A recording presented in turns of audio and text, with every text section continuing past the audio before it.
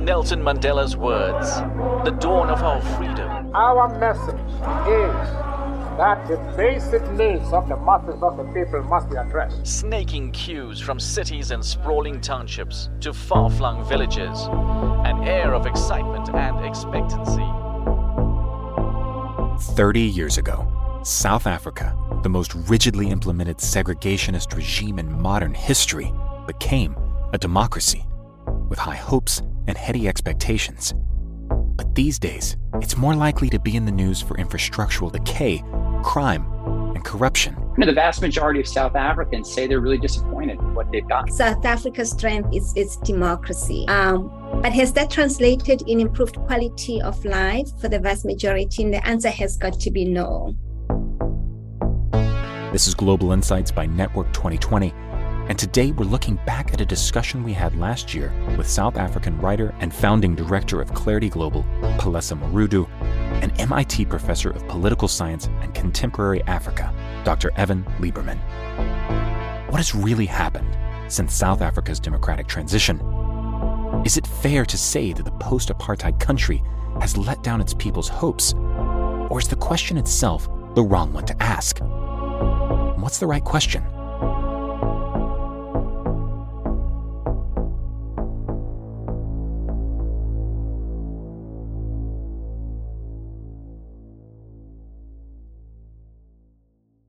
Moderating the discussion was Courtney Doggart, president of Network 2020.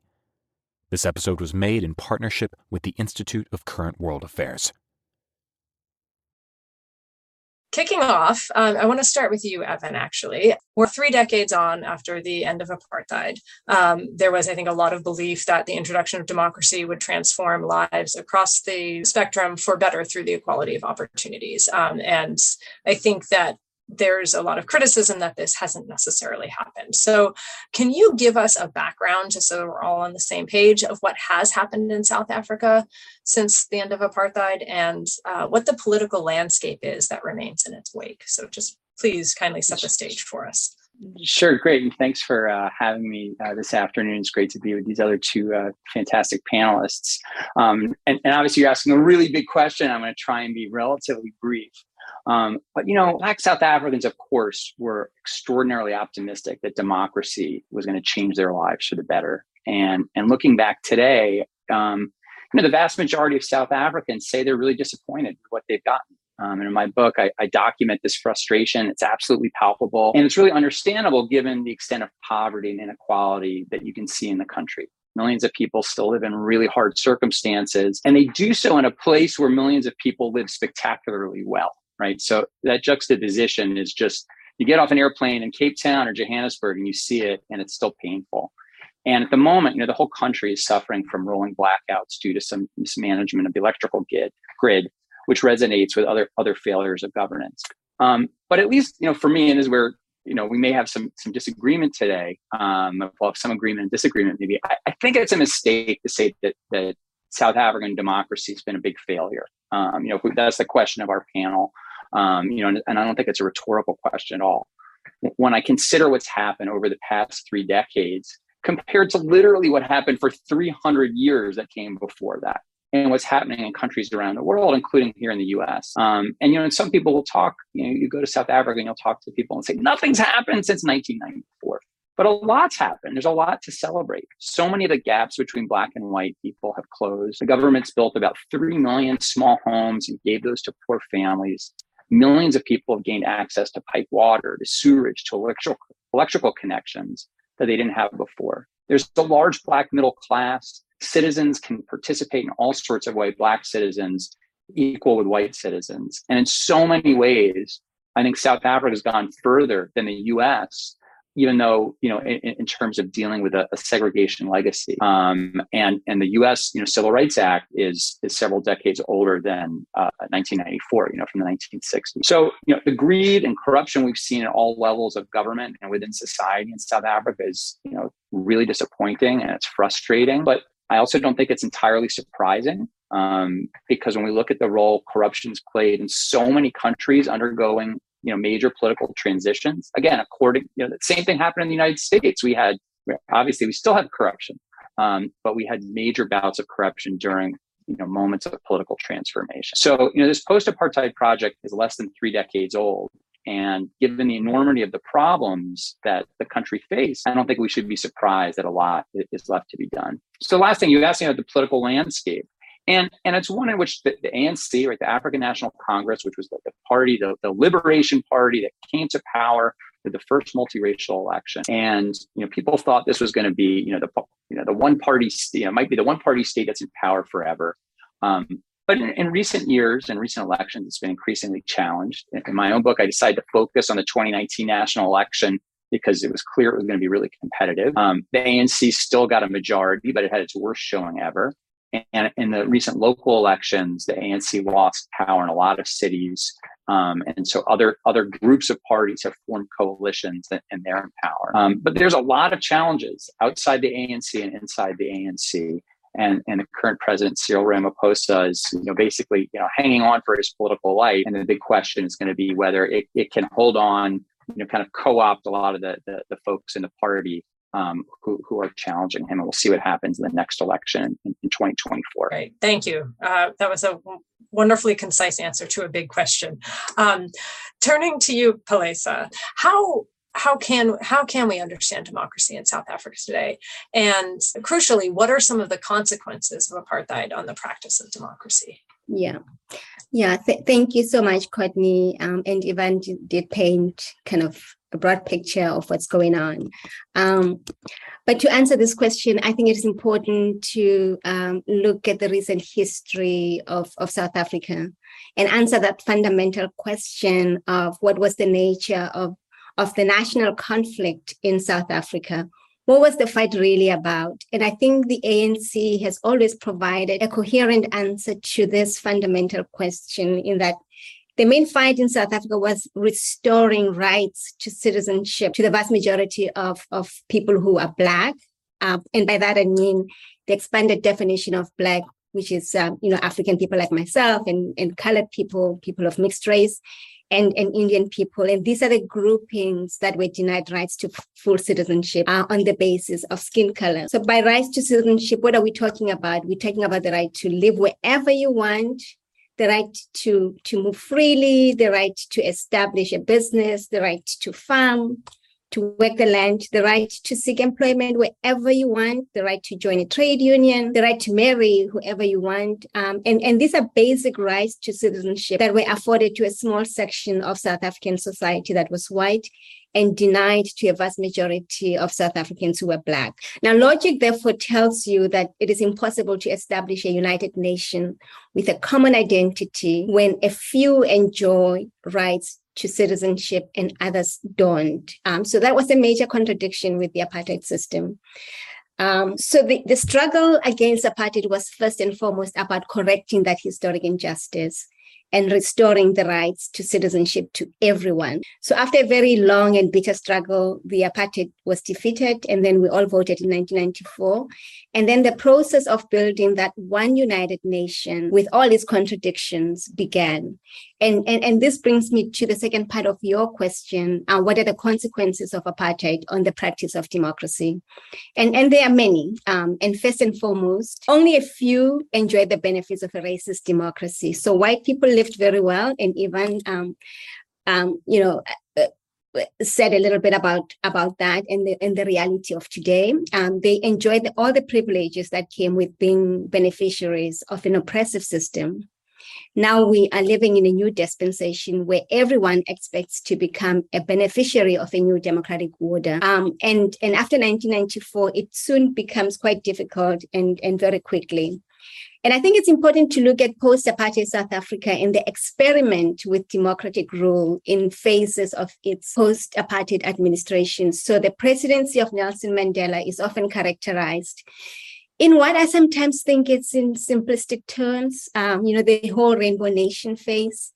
I think it was a bit much more deeper than that. This is a phase where a new government, informed by a long-term vision to build a non-racial democratic state for South Africa, has had to start putting this vision into some form of reality. So the first thing that Mandela administration does is to build this sense of a one South African nation. And I think you cannot underestimate how important that was given the divisions of the past, that you cannot have a nation where you don't have a single national identity.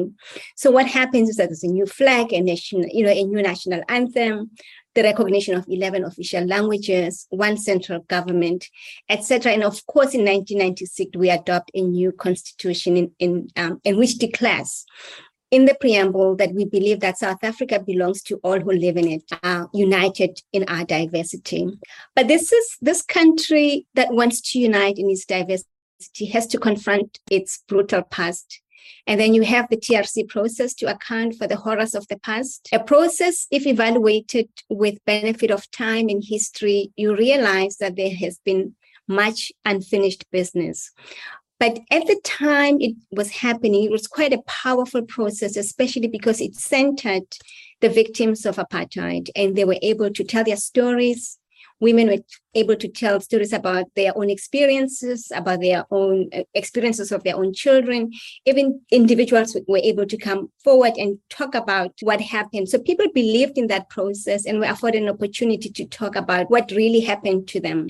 But it also opened a chapter to white South Africa about the horrors of what was done to fellow citizens on their behalf.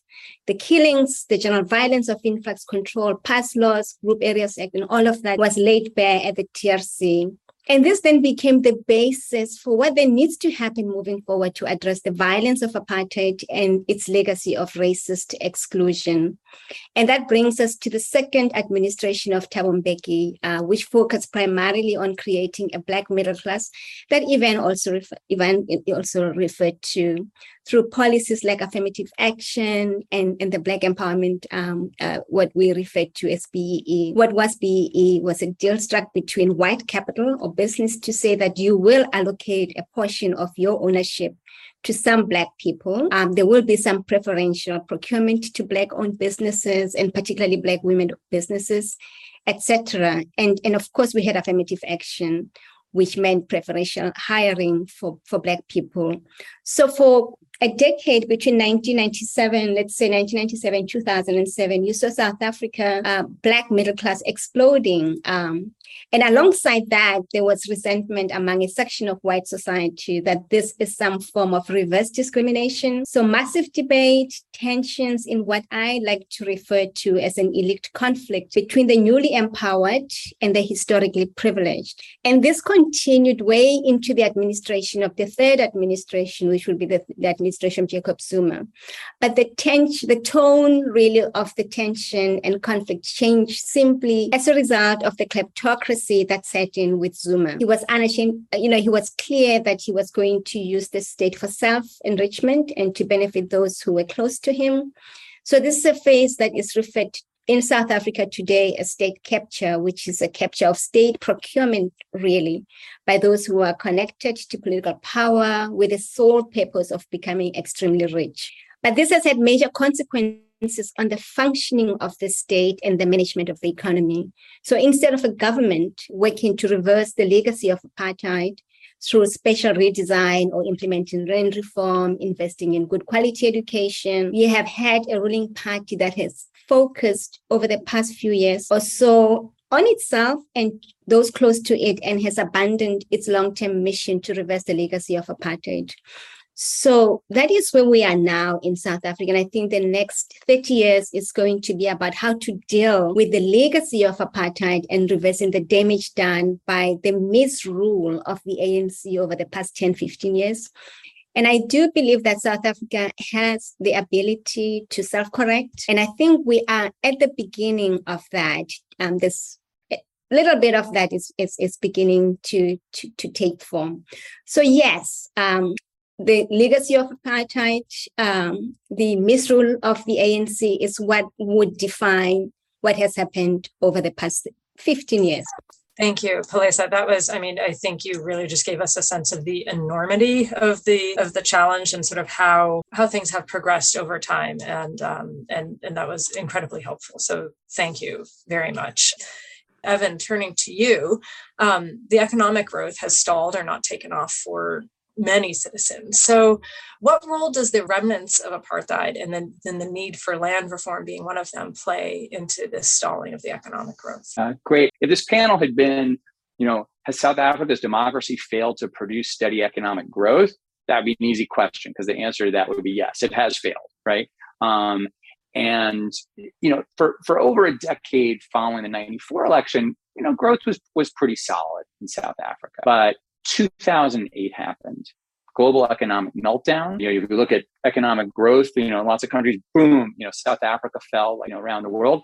Happens to be, 2009 is when Zuma, South Africa, I think we can all agree, the country's worst president comes into office, and, other places, rebounded a little bit better, but South Africa really never got its footing economically after that. And, there's enormous creativity and talent and some terrific infrastructure in the country. And I don't think one has to be all doom and gloom, but if you compound where things were after 2009 and now COVID, the economic picture has been pretty bleak. And we put into perspective, again, in terms of hopes and expectations, is during the years of transition, there was this hope, maybe there's going to be a post-apartheid dividend, is the term people used. Yeah. The idea was, cool, this apartheid thing, right, which means separateness and is a way of creating segregation, is wasteful. You have all these separate bureaucracies to administer people of different races differently. And you have a government that, rather than building human capital, is, designed to keep down human capital for the majority of the population. So if you just stop all that nonsense, plus you eliminate sanctions and allow South Africa to participate in the global economy, you're going to have this big fat dividend. You're going to have all this economic growth. And again, you had some of that in the first few years, but now what are we finding? Well, many more people, Black people are getting educated at much higher levels than they did previously. Quality of education is not, particularly good for most of those folks. There's a lack of entrepreneurial tradition and activity.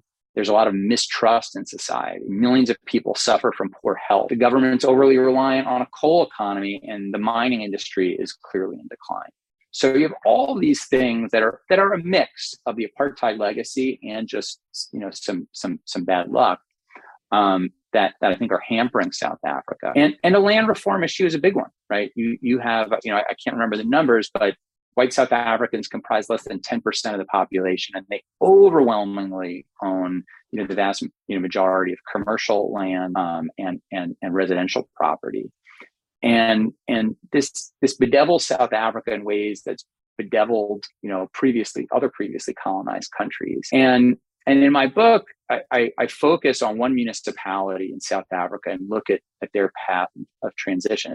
It's the municipality of Magaliesburg City, which is kind of on the urban periphery next to Johannesburg. And it's funny, I tell a story about a housing effort, a political effort that I describe as a success story. Because I think it is. But what happened was, one political organizer, a guy who was actually a barber, a hairdresser, organized dozens and dozens of families and said, let's chip in, let's try and buy some land so we can form a community together, and we'll get the government to provide these houses for us if we purchase the land. And so people chipped in and they organized. It's kind of like what you dream of in terms of community development. But every time they tried to purchase land, various white landowners would get in the way. They would bid up the price. They would, interfere. This is after 1994, because it was like an extreme case of NIMBYism, right? Not in my backyard. I don't want to have all these, relatively poor Black people living in their houses next to my big white farm. And it took them 2 decades of mobilizing, going through courts, going through various bureaucratic processes to finally get this land,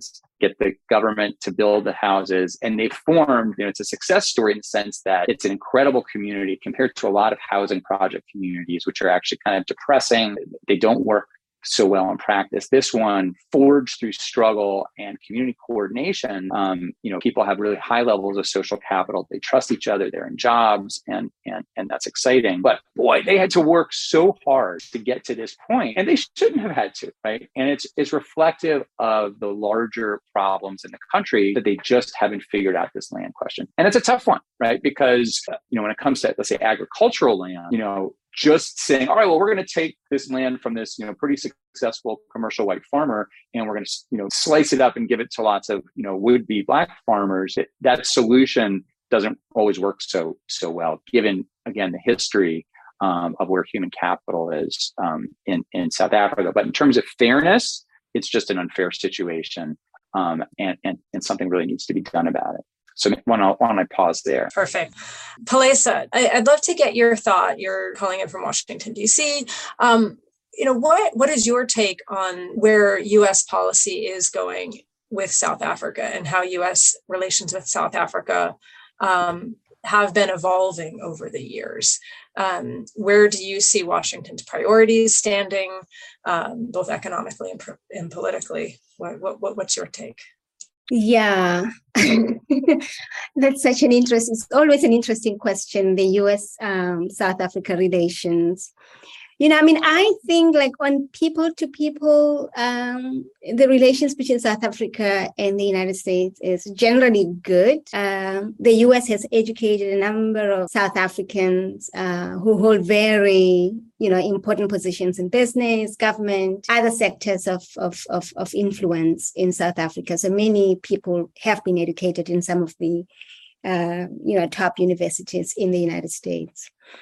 And the U.S. remains one of South Africa's major trading partners. Some of South Africa's top athletes train in the U.S., major collaboration on health and on scientific research.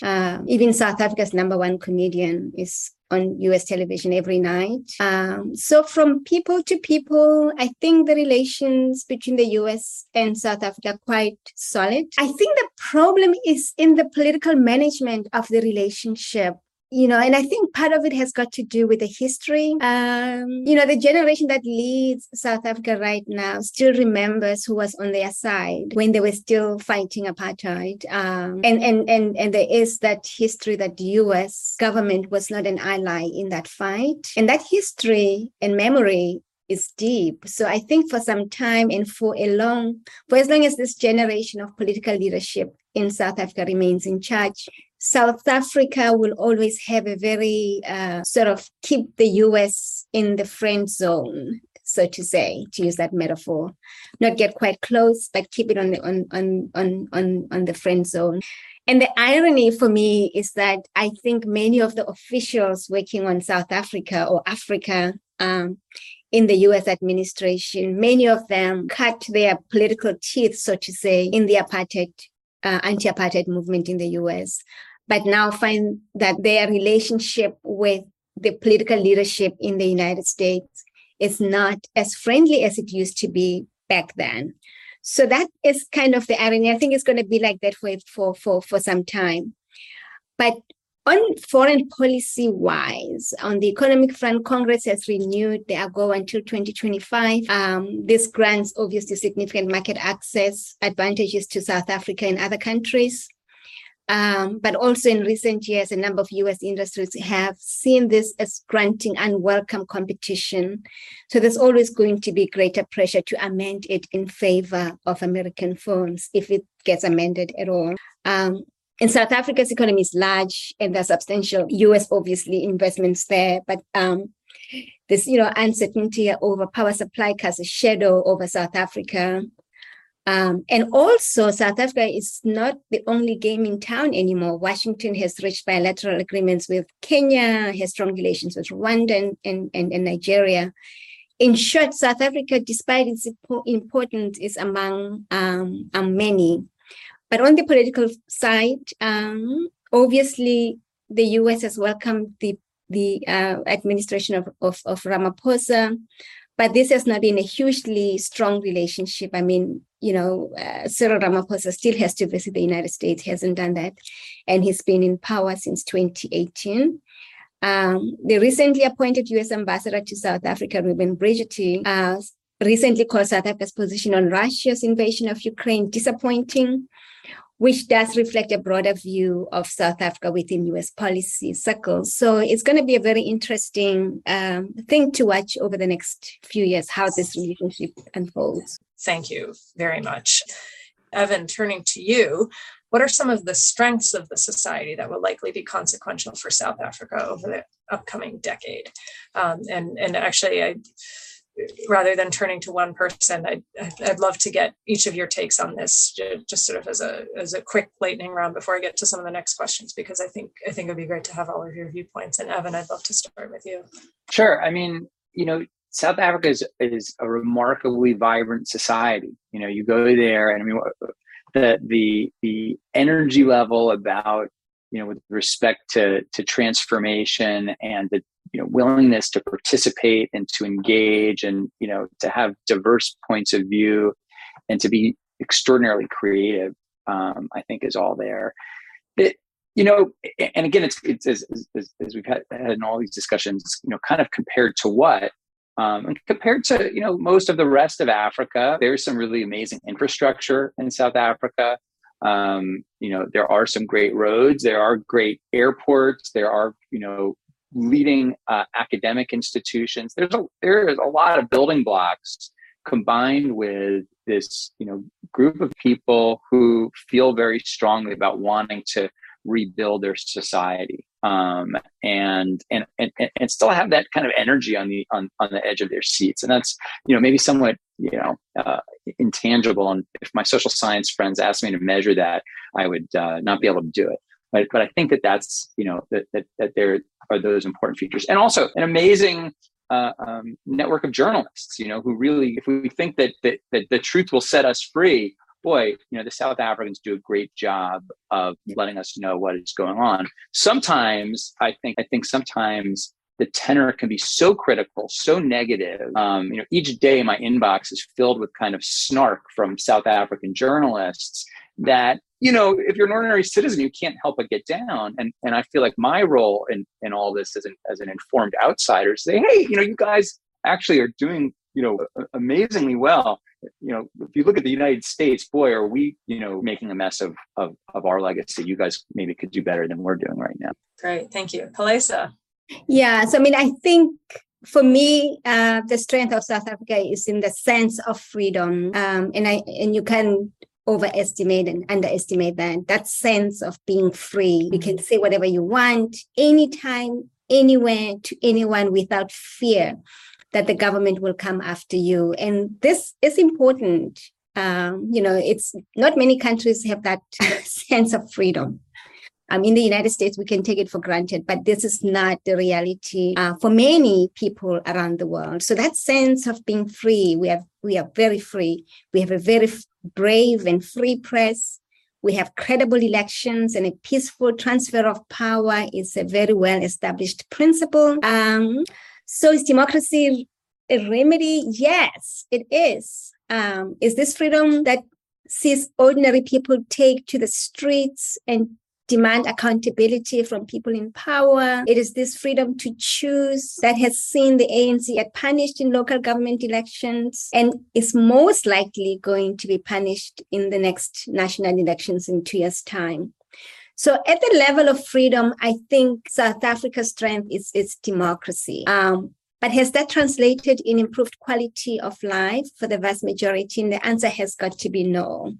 But I also think that it's not an either or question, because I believe that freedom and democracy is ultimately about improving the quality of life of all the people.